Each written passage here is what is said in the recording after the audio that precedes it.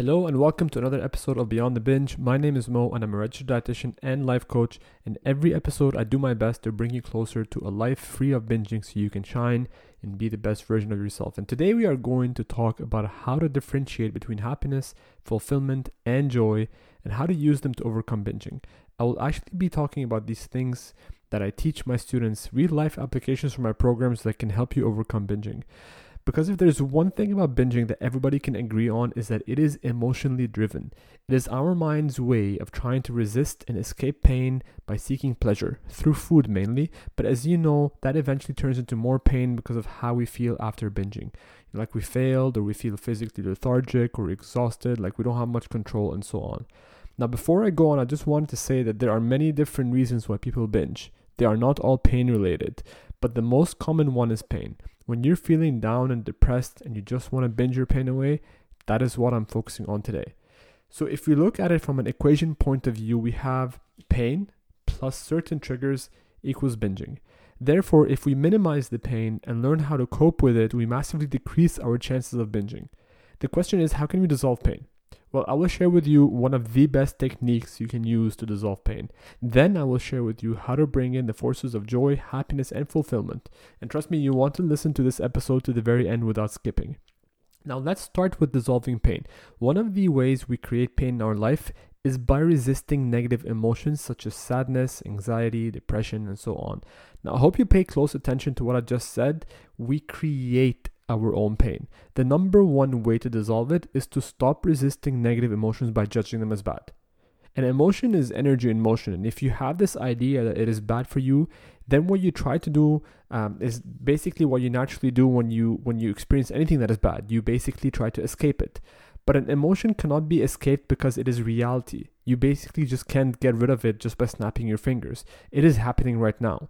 And so in your attempt to resist it and escape it, you create pain. So here's my advice to you. Treat negative emotions as quicksand.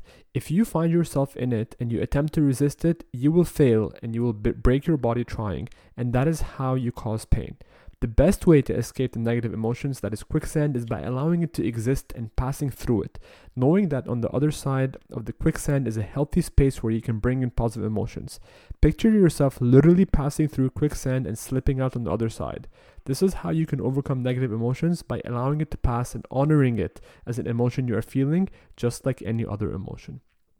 But it is possible for you to be feeling negative all the time because of your thought patterns and what you do in your life. And I don't want you to feel negative all the time. So I am going to share with you how you can bring in feelings like joy, happiness, and fulfillment in your life. Because when you are having these feelings most of the time, it causes you to be in a state where you are taking positive action as opposed to sinking into your negative emotions and trying to, seek short-term pleasures that create more pain. But first, you must differentiate between these three feelings. Joy is the most accessible out of all these emotions, but it takes practice to be able to access it. You can feel joy anytime you are truly present. So your mind can be in three states. It can be in the past, it can be in the future, or it can be in the present. If the mind is in the past bringing up negative emotions or negative memories, we often feel sad and depressed.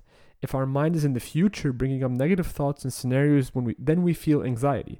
But if it is in the present, the mind stops functioning because that is when you are in a true state of observance. It basically doesn't generate, any kind of thoughts when you're present because the mind works by studying time. And so when you're present, you're not studying time.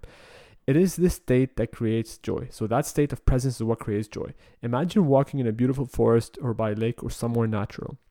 If your mind is present, it is observing without working. You can't help but feel joy. However, if it starts to drift into the past or the future, your surroundings won't matter to you. You will start to trigger a different type of emotion. So practicing presence is really key to creating joy. Start by going on nature walks and doing your best to observe without having an opinion. Put your focus and attention on what is around you. And if the mind brings up thoughts, then simply just observe it for what it is. This is actually a type of meditation that is very powerful and can help you train your mind to be able to stay present. In the presence, you will feel the joy. Now, happiness is an emotion we feel when we get some kind of progress in our goals. We are happy when we get, good feedback from our boss or a compliment from a significant other that makes us feel closer to them, or if we lose some weight or make some, more money or excel at a sport or a hobby. And so happiness is largely tied to our actions. By taking action and getting some kind of progress, we feel happier. This can be a bit more difficult to access because if we don't have a plan and are not taking action, then we block happiness. So it starts by having a plan when it comes to your goals. So write your goals down, and do your best to take little steps there, here and there that will allow you to progress. This is what I encourage people to do in my free support group, the Hungry Beehive. Every week I ask them to write down their goals and take some kind of action to build some progress. And I ask them to write their goals down in the group because when you put it out there, you make it more of a reality and you add some accountability layers to it. So progress equals happiness. Remember that when you don't feel like taking action. A big mistake we often make is we wait till we feel good until we take action. And that is problematic because it encourages us to be reactive to our environment as opposed to responsive and in control. Acknowledge how you feel, but take action anyways. I truly believe that the difference between successful and unsuccessful people is not that successful people feel like taking action all the time. No, they take action regardless of how they feel. And that brings us to the third feeling of today, and that is the feeling of fulfillment. This is like the goal in life, basically. All human beings seek fulfillment with respect to their philosophy on how to live life, but we can actually break down the areas that all human beings seek fulfillment into 8 categories. And I will discuss this in more detail in the future because it truly makes a difference, how we feel about ourselves and our progress in life. Fulfillment is a deeply satisfying feeling because you feel like you are fulfilled. This is one of the most powerful feelings to experience. It can be described as the difference between someone lying on their deathbed with no regrets versus someone lying on their deathbed with tons of regrets. The fulfilled person feels like they accomplished a lot in life and have not missed on much. The unfulfilled feels like they haven't truly lived to their true potential. Often we are experiencing pain and sadness because we are not fulfilled in some areas in life. We just aren't truly aware of it, and so today I hope to bring that awareness to you.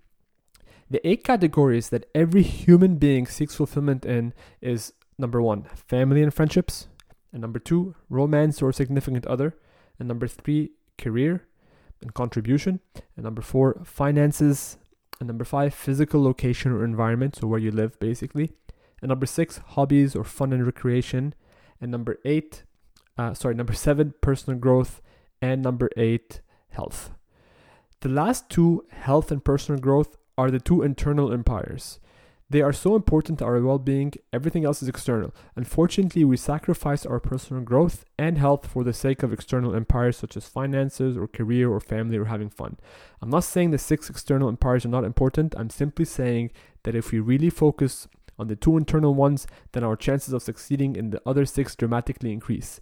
But if we fail to do so, then we risk our mental and physical health and find it, challenging to enjoy our successes. Pretty much everyone who struggles with binge eating and other addictions has unconsciously neglected their health and personal growth. And so to overcome binging, we must work on those 2 internal empires because they truly give us our self-worth and they make us have a better, more balanced and stronger relationship with ourselves. And when we have them under control and we constantly grow, improve in them and feel fulfilled in them, we can tackle any other of the 6 external empires with ease and we can achieve a high level of fulfillment in them. When we are feeling fulfilled, we live pleasure. We don't need to seek it all the time. So when your fulfillment level is high, you basically feel pleasure most of your time. So you don't really need to seek it. It doesn't mean we don't experience pain, but we are able to handle it and go through it because we are grateful for being fulfilled in different areas of life.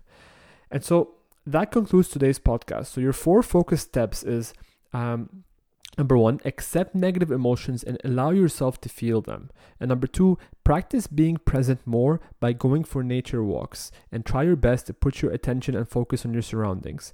And number 3, join my private Facebook group, write down your goals every week and take some form of action every week to feel happier.